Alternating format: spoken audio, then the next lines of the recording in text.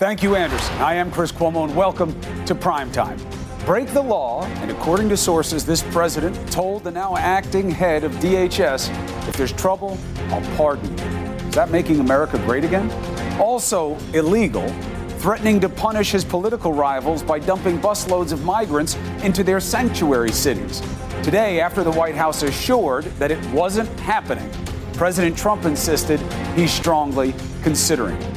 What are the implications? We'll bring in Cuomo's court into session for that. And the president lashes out at Congresswoman Omar's comments on 9/11, an incendiary video that some lawmakers say is putting her life in danger. Did he cross the line? Is there any such thing for him? Let's get after it.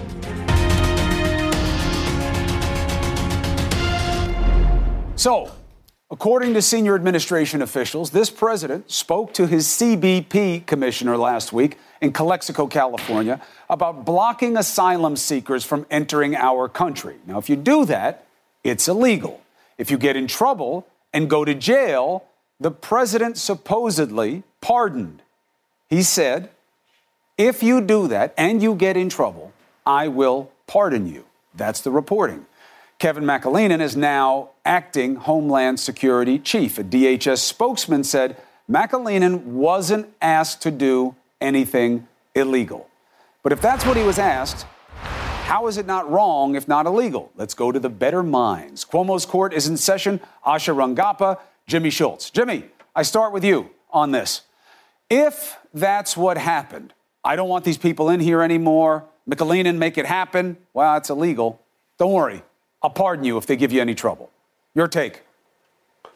First off, DHS denies that ever happened, and denied that they ever pressured or asked to do something illegal. That's what they say. Not that it never happened, but that he wasn't pressured to do anything illegal. They were never pressured or asked to do anything illegal. So let's, to the extent that the executive branch wants to order or order one of its agents to do something, there's a process to do. That's called executive orders. Mm-hmm. The president just doesn't willy-nilly ask the Customs and Border Protection or the Secretary of DHS to do something. There's a process by which that takes place. But secondly, let's think about this for a second. There's in the Rio Grande Valley alone, 162,000 apprehensions last year of border crossings. Out of this control. year alone, already there, 147,000 this year, up to 250,000. Mm-hmm. And you think about the issues there. We talked about the sanctuary cities. The strain on these local municipalities along the border is tremendous. The problems that are occurring along this border are tremendous. And you know what? It's a crisis. The Democrats and Republicans alike for years have done nothing at all. True. It's time for Congress to sit down with the president and come up with reasonable reform. Maybe the president said something when he was frustrated, out of frustration, and maybe he said it off the cuff. But we know that's not how things happen in government, and that's not how things. There would be an executive order, and then it would be challenged, just like we've seen in time and time again when the president issues executive orders to agencies to do something. Asha, I have two different segments of this show tonight dedicated to how this alleged, reported conversation falls right into a pattern 6 to 10 examples deep of the president doing exactly this, either outwardly attacking the rule of law or asking people to go around it and say, don't worry, I'll take care of you. What makes it wrong? What does the president have to do to make it wrong? We know that Larry Tribe said that he believes this is impeachable. All right, let's dismiss the great Larry Tribe as just a one-off. What's the line for you? Well, the great Larry Tribe is a Harvard law professor, so I wouldn't necessarily dismiss him. But I'm saying, even if you want to do that, even if you want to dismiss Lawrence Tribe, what's the line? This is what we call an abuse of power. And everyone who is watching this show right now should pull up on their smartphone or on their computer the Declaration of Independence of the United States and read through the grievances that the founding fathers had against King George III. And many of them will sound familiar, including some of the things that we're seeing today. These are tyrannical acts. When you try to obstruct a law that has been passed by Congress, just because you don't like it or you don't think it's good policy, it is the executive's role under the Constitution to take care that the laws be faithfully executed, not to order people to break the law. The pardon power, as Alexander Hamilton noted in the Federalist Papers, was to relieve people of unfortunate guilt. It's not to get them out of trouble after you've ordered them to break the law. I mean, they're such blatant, abuses of power. And Chris, I don't even know what to say. It makes me sick to my stomach because at this point, we're just sitting by and watching it happen. And it's going to be a segment on your show. And then tomorrow we're going to move on to the next thing. And I think people need to wake up. Jimmy, you're not so impressed. Well, that just sounds like a whole lot of drama to me. I think in this instance that the president said something off the cuff to someone that tongue in cheek, who knows what he was getting at if he said it at all. Remember, they denied that they were ever asked to do anything illegal. So this whole argument that's tyrannical is ludicrous because they've said they weren't asked to do anything illegal or pressured to do anything illegal. So let's take that at face value. And you have no tyranny, you have no drama, you have no constitutional crisis, and quite frankly, that hasn't been implemented. So why is the sky falling now? Well, because the idea of him doing this again, once again saying, all right, I know there's a rule. I'm going to close the border. What did he do? Hold on. Jimmy, just hear me out about it. What did we hear about him with Nielsen? I'm going to close the border. Don't do that. It's not only problematic in terms of process, it's legally problematic. I'm going to do it anyway. I want to do separation of kids more than ever. Wait, you signed an executive order saying that that is over. We don't do that anymore. And then a judge enjoined us. I want to do it anyway. I want to dump these detainees in people's sanctuary cities. No, you can't do that. It's ripe for legal challenge. I'm going to do it anyway. That's what he keeps doing, Jimmy, and it's not what a president is supposed to do. Political saber-rattling is what it is. It's political saber-rattling. We can argue all day whether it's the right tone or whether it's the right thing to say, but the bottom line is it's not tyrannical, it's not violating the Constitution, and what he's doing is political saber-rattling to get folks to the table to try to deal with this issue. Does that make you feel better, Asha? This is just words. It's just him saying it. He's living rent-free in your head once again. You took it way too serious. No, I think, as you just mentioned, Chris, this is not just a one-off. And we know that he was displeased with his DHS secretary, Kirstjen Nielsen, precisely because she said that there were things that she could not do because of the law. He does not respect the law. And Jim, I don't see how, as a lawyer, as a member of this profession, that you can dismiss this as sort of being an off-the-cuff or a joke. If you're a heart surgeon, you know what? You don't joke about cutting the wrong artery while you're doing a surgery. I never said it was a joke, Asha. But you're dismissing it. You know what's a joke? The fact that Congress hasn't come to the table with anything of any use as it relates to immigration. Listen, what does that have to do with the price of milk? That's a policy argument. This is a serious issue. Hold on a second. Well, let's talk about what you're trying to do is demagogue the issue and talk about the president saying things that he shouldn't say. Well, but look, it is about what he says. Words have power. Yes, because he is saying things he shouldn't say. Words matter. All right. Words have matter. Well, words do matter, and they have operative effect. But hold on. There hasn't been an executive order to violate the law. That just doesn't happen. I want to take your suggestion. Well, it does happen. He does it on a regular basis. That's why it makes people upset, like Asha, because they see it as part of a pattern, and people like you and that's why who we want to have support three him branches of government don't call it out. And courts that can call it out, and when things are challenged that he courts that he calls rigged, judges that he accuses of animus if they're ethnic, and judges who he makes up out of whole cloth to suit his purpose. They're still there. They have the same power. Yeah, but that doesn't make it okay. Over time, the power has not changed. And they can hold, and their job is to uphold. But it's about erosion. But I want to bring up something else that you brought up, Jimmy, because it's important, Asha, and I want you on this also. Now, the idea that Congress should do something, I'm in on that 100%. I can't believe the Democrats haven't jumped at this opportunity for them here. The president thought the fence would be the fix. It isn't. The system is overwhelmed in ways that a fence will never solve. Everybody knows it. He's doing nothing, even with an emergency declaration where he could use the military to build tent cities and have places to keep detainees instead of dumping them in sanctuary cities. He's not doing it because he's all about the fence and nothing else. The Democrats are doing nothing either. But, Jimmy, to your point, instead of saying Congress sucks all the time, which is what he does, why doesn't he reach out to Congress? Why doesn't he make some of the deals that he promised us he would as the best deal maker we've ever had as president? Why isn't he doing that? Why don't you put it on him? And you know what? He sat in the office with Nancy Pelosi and Chuck Schumer, and nothing happened because Congress wasn't willing to come to the table with anything. He backed away from the deal, Jimmy. They made a deal with him, and he walked away from it when the Republicans scared him. That was going to deal with DACA. No, that's not. There was a deal on the table long before that one where the Democrats just walked away. No, he walked away And you know it. You're a little out of your depth on this one. I'll forgive it. You're a lawyer. You're not a political pundit. No. You're out of your depth on it. You're wrong. You're wrong. They made him a deal. He walked away from it when he got pressure from his party. Correct. That one had to do with the budget deal, Chris. But there was another time where it was on immigration. Schumer and Nancy Pelosi were in his office to talk about immigration, and they put a real immigration plan on the table, and the Democrats walked away from it. No, not true. Not true. It happened. I'll talk to you about it off the line if you want, because this isn't the segment. Asha, final word to you. Yeah, so I think this is an important policy argument, but I do think that it shouldn't distract from the gravity of what the president said, which is a legal and constitutional 100%. issue. 100%. But on the policy side, I will say this. First of all, when we see what he wants to do with taking these immigrants and putting them in sanctuary cities where they're going to be actually treated well, they're going to be treated fairly, they are going to be, welcomed and protected, which is only going to encourage more people to come. We can see that this is not about finding a solution. This is about punishing political enemies. This is about maintaining a crisis. And if he solves it, there's no crisis. Right. And then you don't get to fearmonger and do all of these things. That's why he doesn't show you pictures of the kids. Why, Chris? You don't show pictures of the kids because you can't show a picture of a kid's face and say, build a wall. I get it.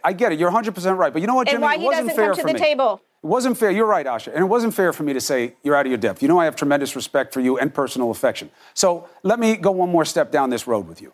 He's got the emergency declaration. Asha will beat me 9.5 times out of 10 that it's not legal. He shouldn't have done it. It's not really an emergency. I'm not making that case. He has it now.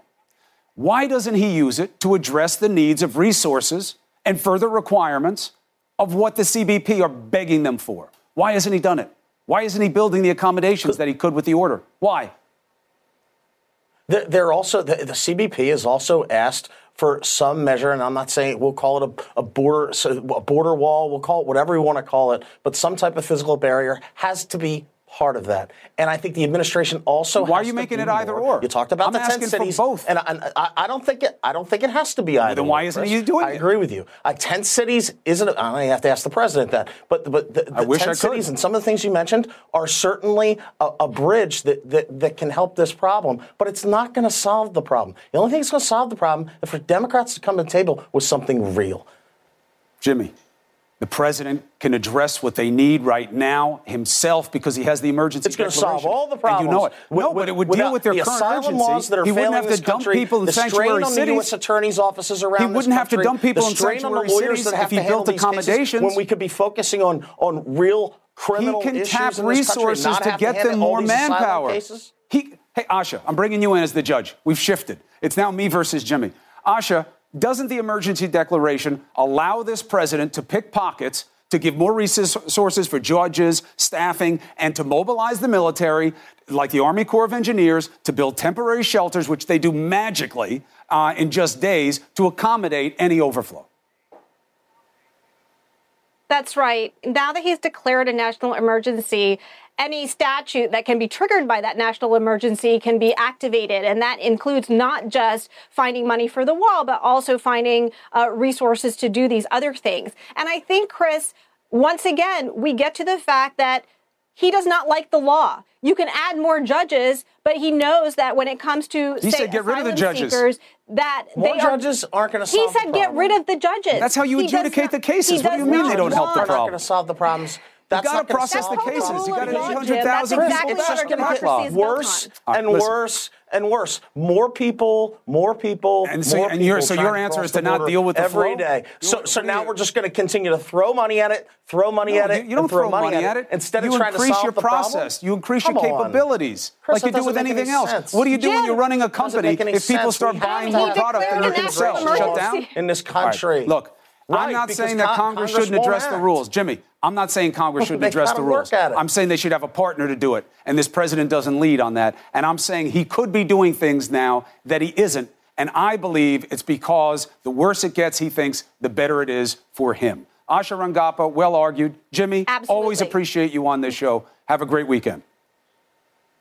We can disagree, but I love having them on. I love better minds. I love going at these ideas. You can challenge the facts. You can challenge the rationales. But it's the right conversation to have because that situation is only getting worse. Now, Why do I think it's okay to tee up a discussion about this latest example of the president saying, yeah, I don't care what the law is, and if you get in trouble, I'll pardon you? Because it's not the first time he's done it. I will show you how it fits into a pattern of very disturbing behavior in this regard. And we have the head of the DNC here. How is his party going to respond to the president if he makes good on his threat to flood sanctuary cities? What does he think about the video that the president put out, painting Representative Omar, a Democrat, as someone who doesn't care about 9/11? Next. This president made you a very simple promise. Listen. We must restore integrity and the rule of law. Restore the rule of law. We can restore the rule of law. We have to restore the rule of law. No, now we have to restore the rule of law because we hear he told the head of CBP that he should do something that would violate the law. And if he got in trouble, there'd be a pardon waiting for him. One constitutional expert calls this an impeachable abuse of power. What we know for sure that it is the latest in a series of acts that proves this president does not respect the law as he should. The day before this news, word came that POTUS was pushing for a plan to dump detainees in sanctuary cities, despite being told it was potentially illegal. POTUS went out of his way to say the plan is still an option, the same day the White House said the plan was never real. This flouting of the law by the president, who swore to restore it, is a constant. Whether it was reportedly ordering James Mattis to assassinate a foreign leader, telling Jim Comey to back off Michael Flynn, reportedly ordering Gary Cohn to shut down the AT&T merger with CNN's owner, or just dissing judges as biased and decisions he doesn't agree with as rigged. He tried to peddle the BS that the Flores settlement regarding treatment of kids at the border was suspect because suspect that way because the judge was Mexican. He thought Flores referred to the judge. It's an asinine assumption. The plaintiff was named Flores. His insistence on disrespecting the law is such that those who work for him had to regularly disregard him. Listen. I'd have to say to him, well, Mr. President, I understand what you want to do, but you can't do it that way. It violates the law. It's the former Secretary of State. As for those who don't say no, remember Michael Cohen. He's going to jail in part for crimes he says were committed at the president's direction. Now, here's the real problem with all this. POTUS has a power that no one else does. He has the power to pardon. His now acting DHS head would be far from the first person POTUS has reportedly dangled what he sees as a get-out-of-jail-free card for doing his bidding. And when he does use the pardon power, he knows he tends to go around the normal procedure. The very first pardon he issued went to former Arizona Sheriff Joe Arpaio, someone who flouted immigration law in the name of harshness. This week makes another thing clear. Those who push back are no longer in place. Instead, from his AG to his Treasury Secretary and in every acting post in between, POTUS has surrounded himself with those who make his protection their primary purpose. So that's why we call it out. Now, the main question is whether or not the president is abusing his powers, again, this time on social media in an attack of an opponent. It's a great debate on a very controversial new post. Next. Late today, the president tweeted out this video calling out Congressman Omar. CARE was founded after 9/11 because they recognized that some people did something. So you have no idea right now? Oh, there's another one. Another plane just hit. Some people did something. Oh, my goodness. There is smoke pouring out of the Pentagon. Some people did something. It just flew straight into it.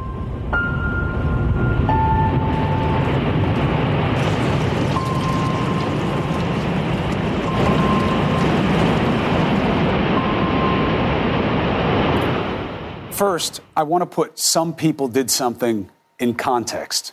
Here's the representative's fuller statement. Far too long, we have lived with the discomfort of being a second-class citizen. CARE was founded after 9/11 because they recognized that some people did something and that all of us were starting to lose access to our civil liberties. So, it's not as dismissive as it's being portrayed. But is the ad fair? Now, I want to bring in for a great debate Paul Begala and Ken Cuccinelli. But just to be clear and on the record, I apologize to the families of the victims of 9/11 and people who were there that day. That video should not be used in political hit ads. I'm using it to make a point. I didn't make the ad. If I thought about it more, I don't think I'd even play the ad. So I apologize to you. I do not mean to revisit your nightmares. I'm sorry if that's the effect that it has. Now, putting that to the side, Ken, fair or unfair? Completely fair, particularly in the context of all of Ilhan Omar's other statements that are her own fellow Democrats, ran an anti-Semitism resolution through Congress in reaction to her statement. So when you look at it in the context of other things she has said, just like you looked at the president's comments in light of other things he has said earlier in the show, Chris, it looks like an entirely fair ad. And it is a painful thing to see. But it really did happen, and it really was terrible. It was the worst attack on American soil in history. And she just called it something. It wasn't even something terrible. It wasn't anything along those lines. She didn't even characterize it badly. So is that the point? So let me bounce that to Paul. And I'm a civil libertarian. Can I just finish? Please go ahead. Can I just finish? Go ahead. To the extent she had a good point, there's a civil libertarian concern about all the reactions after 9/11, but her characterization of what happened on 9/11 is entirely fair game. It was ridiculously understated, given the horror that both drove it and the damage done. Right point, wrong way. Key phrase, ridiculously understated the gravity of 9/11. Fair criticism, Paul? Well, it's just obscene for the president to try to, as you point out, take that pain and make political gain from it. I have problems with some of the things Congresswoman Omar has said, and for which she has apologized, but for using anti-Semitic tropes, saying it's all about the Benjamins, reason that members of Congress support Israel. That was outrageous. And she has apologized. President Trump needs to apologize for this. Chris, we all remember, I was driving past the Pentagon when the plane hit. Okay, I had friends who were on that plane. And for him to politicize that after his record, Ken talked about talking about other things Congresswoman Omar has said, and that is fair. Look at what our president has said. Before the bodies had been cleared or identified, before the wounded had been treated, he went on television in New York and he said, well, my building at 40 Wall Street is now the tallest building in America. Bragged about it. Wasn't true. And it was appallingly bad taste. He spread a lie that Muslims, citizens of Jersey City, New Jersey, were dancing and partying and celebrating. That was a lie. He told people that he paid hundreds of people to clear the rubble and to really risk their health, as so many heroes did after 9/11, clearing that rubble. There's no evidence he ever did it. So this guy has no moral standing ever to try to use our greatest day in my lifetime of national pain for his political gain. I just think maybe, Ken, it should just be a no-go zone. Right. And if somebody says something about 9/11, we call them out, if they disrespect the day. I mean, I don't know who would do that in elected politics in America and think that they're going to survive politically. But when you tie a political criticism to those images, and they ran those images full and long, that's really powerful stuff. Too much to make a point that I'm not disagreeing with you on.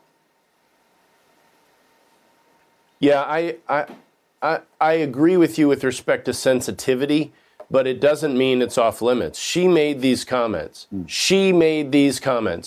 for the president to jump on her for the ridiculous characterization, something. But how you jump on her, Ken? I mean, how you could jump on her 100 ways today. If you wanted to jump on her, you wouldn't make that. And in a broader sense, I would make the comment about what she said. Sure, I probably wouldn't make an ad. That's what I'm saying. But look, he is in re-elect mode.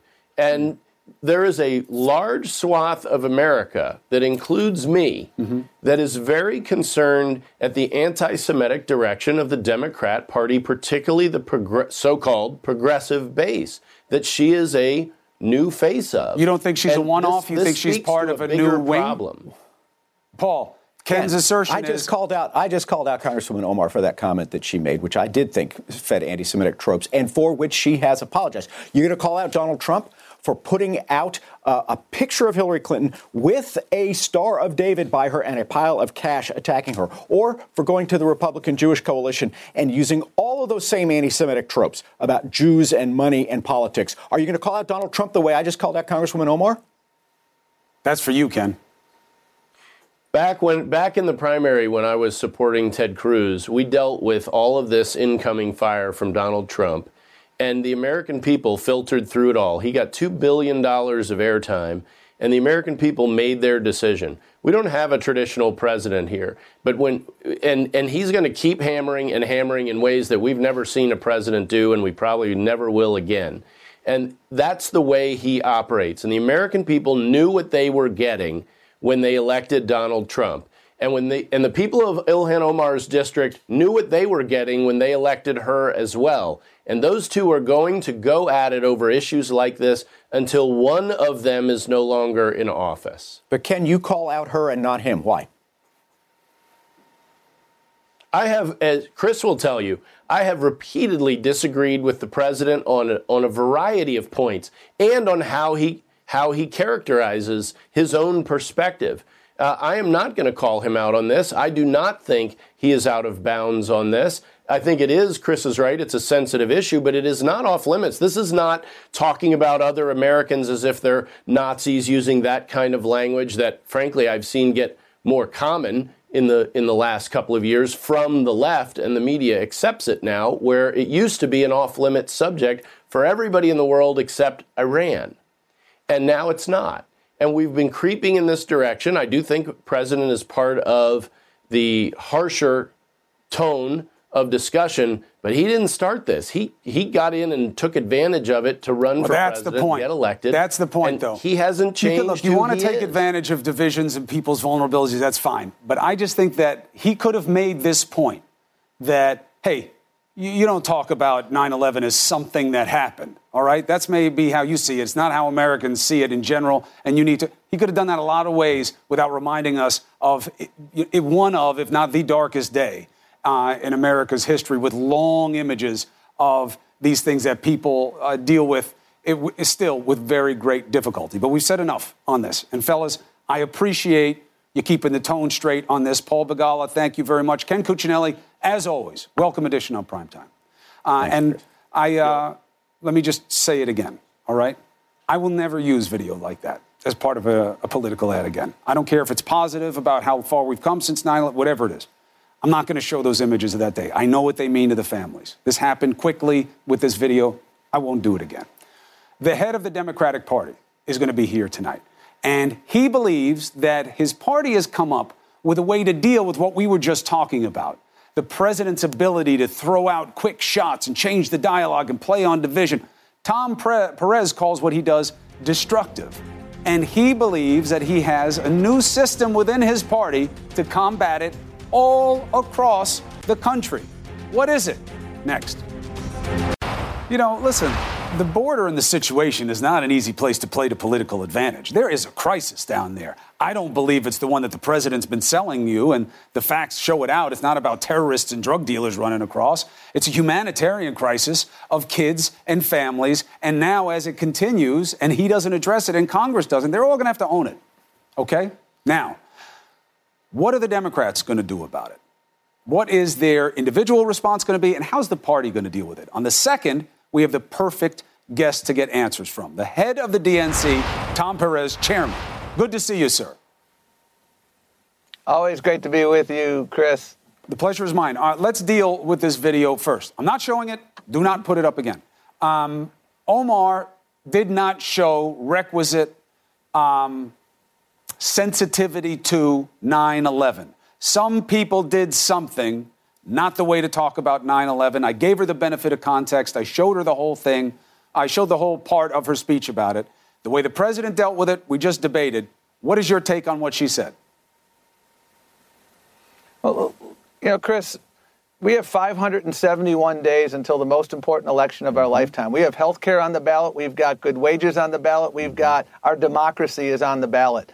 And what Donald Trump wants to do in the 571 days between now and the election is distract people. He doesn't want to talk about health care because he doesn't have a plan other than to take away people's health care. He doesn't want to talk about the issues that matter most in communities across this country. The distraction of 2018 was caravans because they didn't want to talk about health care. And what voters want to know, Chris, and this is what we're getting at the Democratic Party, what voters want to know going into this cycle is who has my back? Who can I trust to keep their promises?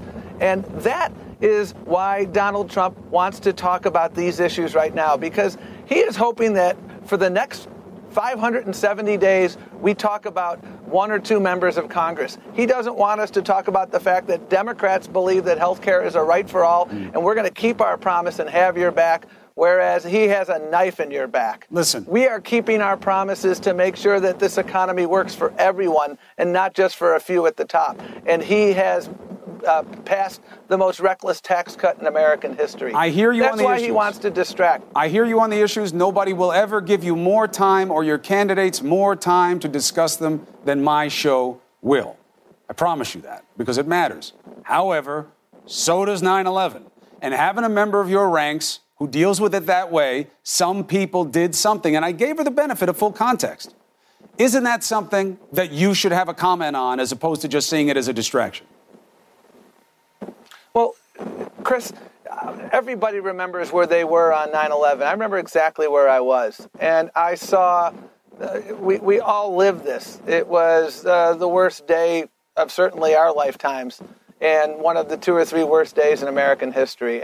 And we should never forget that, and we never will forget that. And as Paul correctly pointed out, we saw what Donald Trump was saying on that same day, bragging again, inaccurately, that his building was now the tallest building in New York, and talking about what people were doing in Jersey City. And so these comments, we must all, again, understand the legacy of 9/11 and the backlash that occurred post 9/11 against so many people, not only of Muslim faith, but one of the first murders after 9/11 was the murder of a Sikh American who was a gas station owner in Phoenix, mistaken for Muslim. So we saw so many unspeakable tragedies. And I will tell you, someone who stood up after that murder, George W. Bush, who said, "We are not at war with Islam."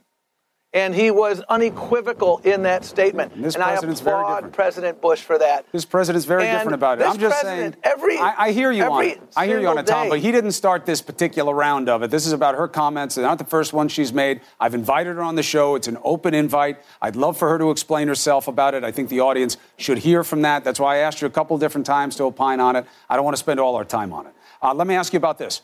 So his ability to distract, as you put it, and find ways to have the media pick up on what he's doing instead of what you want to talk about, you have put together something organizational that you say will go across the country to help with this during the campaign and keep people focused on facts and on the real issues. What? It's our DNC War Room. You go to @DNC War Room on Twitter and you'll see it. And what we're doing is localizing the impact of Donald Trump. We are telling the story in southern Ohio. Before the election, he got out there right in front of the Brent Spence Bridge, which connects northern Kentucky and southern Ohio. It's one of the most decrepit bridges in America. And he says, "I'm going to build a new bridge. I'm going to fix that." Of course, it doesn't happen. He says many times, "I will not see a plant closing. You will not see a plant closing under my watch." And then we have real people talking about the impact. "I will not touch Medicaid. I will not touch Medicare." And you see the trail of broken promises. And by the way, this trail of broken promises runs across every state, and we have been documenting it from New Hampshire down to Florida, over to promises made in Nevada and elsewhere. And I believe it's really important, Chris, to localize the impact here, to tell that story, because every time he's at a rally, there's another 20 lies. And what we're doing is holding him accountable and telling these stories, not through the lens of the DNC, but through the lens of real people. The Harley worker in Kansas City who lost his job, the Kimberly-Clark workers Kimberly Clark got $1 billion in tax breaks from the reckless tax cut. What did they do? They gave the vast majority of it to their shareholders in the form of stock buybacks. And then they laid off 5,500 workers. We're telling the story through the lens of these workers because people want to know in 571 days who has my back and who has a knife in my back. Democrats are fighting for your health care. We're fighting to make sure the economy works for you. We're fighting on tax day to make sure that you have more money in your pockets, not just people who are wealthy. And we're telling these stories everywhere at DNC War Room, and you will see localized stories across this country. That's what's going to get people to the polls, understanding who's going to make my day-to-day life better. And that's what we're talking about. Look, the more the campaign is about policies and who says they're going to deliver on what that matters to people, the better. I think some of my hair will grow back if that happens. Tom Perez, thank you very much for joining me. That's two of us, Chris. Well, let's not get crazy. No, Tom, thank you very much for being with me. I appreciate you taking on the question. Always good to be with you, Chris. Right. Now, as we all know, it's impossible to physically be in 2 or 3 places at the same time, right? But not virtually impossible. Why? Why am I making this weird segue? Because one 2020 candidate wants to use technology to wow voters on the campaign trail. It would be really interesting. I don't know how it's going to work from an authenticity standpoint, but it's worth discussing. We'll bring in D. Lemon for that next. Yeah, this is a good one. I want to see where you are on this. I'm not quite sure. There are 18 Democrats running, right, for 2020, but only one is trying to campaign like this. Check this out. Entrepreneur Andrew Yang debuted his dance duet with the late rapper, that's Tupac Shakur in there. This just happened this week. Don't be fooled. What you're seeing is not one hologram, it's 2. Yang says this is a demo of what's going to come as he hits the campaign trail. Let's bring in D. Lemon on this. You know, retail politicking, going across the hustings, is all about reaching out, making connections with people. What do you think about holograms? Well, I think I'm open to anything. I think it's the future. Maybe some people, you know how they have like the spillover room, right? The overflow room when people are speaking and you can watch them on the monitors. Maybe that'll help in those situations, but I don't think there's anything that beats being there in person, pressing the flesh and letting people see you, right? Yeah, the whole reason these men and women kill themselves going across the country is so people can get some exposure to them and see what they're like. I don't know how you access that. I mean, it's cool. It'll make them different.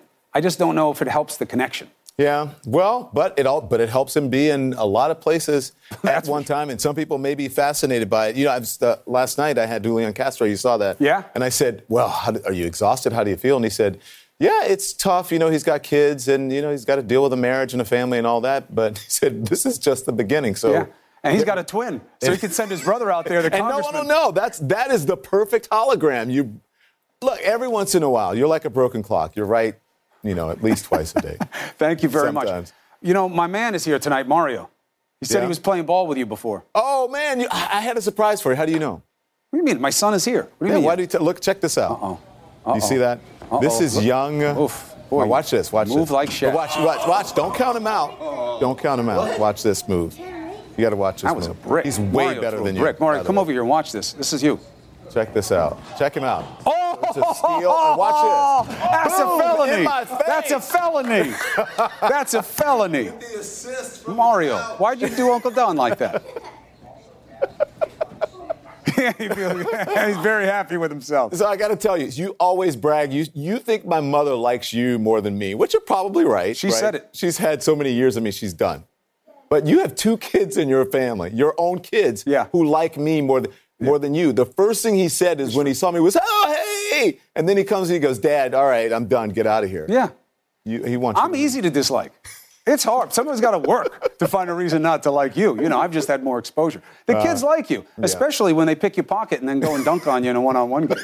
I got to check for my wallet. I don't know, but if he did, you know, he got it from you. Hey, listen, Mario. See you later. I'll see you guys this weekend. But listen, let me tell you this. We're going to be, you know, this whole Pence-Buttigieg thing. It's been, you know, this guy's catching fire, meaning Buttigieg, meaning he's, you know, gaining in the polls. A lot of people are talking about this, him versus the vice president. The vice president is saying, oh, this is a First Amendment issue. It's not a First Amendment issue, right? This is about treating people decently. This is about policies. This is about reparative therapy. So, you know, the vice president is trying to couch it in that, but that's not what it is. It's a convenient excuse to go against the Constitution, that all of us were created equal under the Constitution. Equal protection. Equal protection, but it is not First Amendment. First Amendment does not give you the right to discriminate against your fellow Americans. 100%. He's saying he has the right to have his beliefs, but he's forgetting about that church and state clause in the First Amendment also. You're not supposed to be putting policies together that are just for your faith and not for a secular society. So we'll talk about that, and then I'll see you at the top of the hour, and I'm going to go play a little bit more basketball. Send him out here. You need the practice. All right. So I also need the exercise. I'll see. You said that, not me. Never been more right. All right. What's not an illusion? Listen, why I brought this up, I don't try to create issues on this show. You know that. We try to explore what is obvious and what's going on. What the president is doing vis-a-vis the law matters. It's not a one-off. It's not just a distraction. It's not something he said but he didn't mean. It keeps happening again and again. I'll take you through the argument. You make the judgment. Next. It has become clear that this president acts as if he is neither subject to nor needs the respect of the law. The proof is extensive. As recent as today, when we saw that in CNN's reporting, he instructed a man who is now the acting chief of Homeland Security to block asylum seekers. That would be against the law. Now, you can write that off as this POTUS maybe being ignorant of the law or not meaning it until you hear what he said next. That if the official got in trouble with the law, Trump would pardon him. This conversation happened on the same trip where the president said this. Our country is full. Our area is full. The sector is full. Can't take you anymore. I'm sorry. Can't happen. So turn around. That's the way it is. It's not the way it is. That's illegal. Change the laws, but that's illegal. Immigrants arriving at our borders have a right to apply for asylum. Change the law, but that's the law. This was on the same trip where he supposedly told other workers there to ignore the law and tell judges the country is full. Just before it was reported that the president wanted to separate families more than ever after signing an executive order outlawing the practice of separation. And he said this after a court enjoined the practice. Then came him pushing a plan to close the border and getting sideways with the former DHS secretary when she told him that what he wanted was illegal. Which came before him backing a plan to dump detainees in sanctuary cities. Legal experts and counsel warned him off the idea as being ripe for legal challenges. The White House then said the plan would not happen. Today, just hours after that, the president said he is considering the plan anyway. The only more obvious sign of contempt for the law is how the president disrespects individual judges, ascribing animus on the basis of their ethnicity, and doing that even when the name he is attacking doesn't belong to the judge, like with the Flores settlement. This president wrote off that deal protecting kids at the border by saying the judge, Flores, was a Mexican. Flores was the plaintiff, the person suing, not the judge. Cases don't get named after judges. There are many more examples, but the argument is made. This has to be something that we can all agree on. Left and right must come together on something reasonable. The president has to respect the laws and faithfully execute them. It's in the Constitution. He raises his right hand. He makes the oath. That's his job. He doesn't have to like what laws are passed or what decisions are made or the people who make them. But there must be respect for the institutions, and our disagreement about them must be based in logic and decency. He can, and in fact should, on immigration, work to change the laws he doesn't like. Don't just blame Congress. Reach out to them. You're supposed to be the best deal maker ever. Make a deal. Or a president cannot ask people to break the law and promise them a pardon if it goes wrong. He can't attack the legitimacy of our courts out of convenience. He cannot insist on plans that he knows to be illegal. None of us is above the law, including him. And especially now, not him. This is not Twitter talk. This is not a rabid rally. This is not hot takes on a hot mic. This is not a distraction. This is real and pernicious and a pattern of this president believing no matter what the rule, he can abuse it. And that, my friends, is dangerous. Our institutions are strong, but they're not immune to attack. They're not invulnerable. There must be a line not to cross. And a president thinking that he can have people break the law to do his bidding and then pardon his way out of it is a line no president should cross. I hope you all agree on that. Oh, he was only joking. Then why does he disrespect the institutions we rely on so often? He would never pardon someone like that. Really? He already did. Arpaio, the sheriff who disobeyed a court in an immigration matter. It was a misdemeanor, but still he pardoned him. This is real. This isn't talk. This isn't a rabbit hole. It matters. And it leads into a potential contagion for us. What if this president decides that rules just don't apply to him and he can do it anyway and he gets a group of apologists around him? That's what we have to watch for. That's why it must be called out, and that's why I do it tonight. Thank you for watching. CNN Tonight with D. Lemon starts right now. Quality sleep is essential, and that's why the Sleep Number Smart Bed is designed for your ever-evolving sleep needs. So you can choose what's right for you whenever you like. Need a bed that's firmer or softer on either side? Helps you sleep at a comfortable temperature. Quiets their snores. Sleep Number does that. Sleep better together. J.D. Power ranks Sleep Number #1 in customer satisfaction with mattresses purchased in-store. And now, save 50% on Sleep Number Limited Edition Smart Beds for a limited time. For J.D. Power 2023 award information, visit jdpower.com/awards. Only at Sleep Number stores or sleepnumber.com. Now streaming exclusively on Max, a new CNN flash doc about the album that has Nashville talking, Call Me Country. Beyoncé and Nashville's Renaissance. Watch it at max.com/callmecountry. Max subscription required.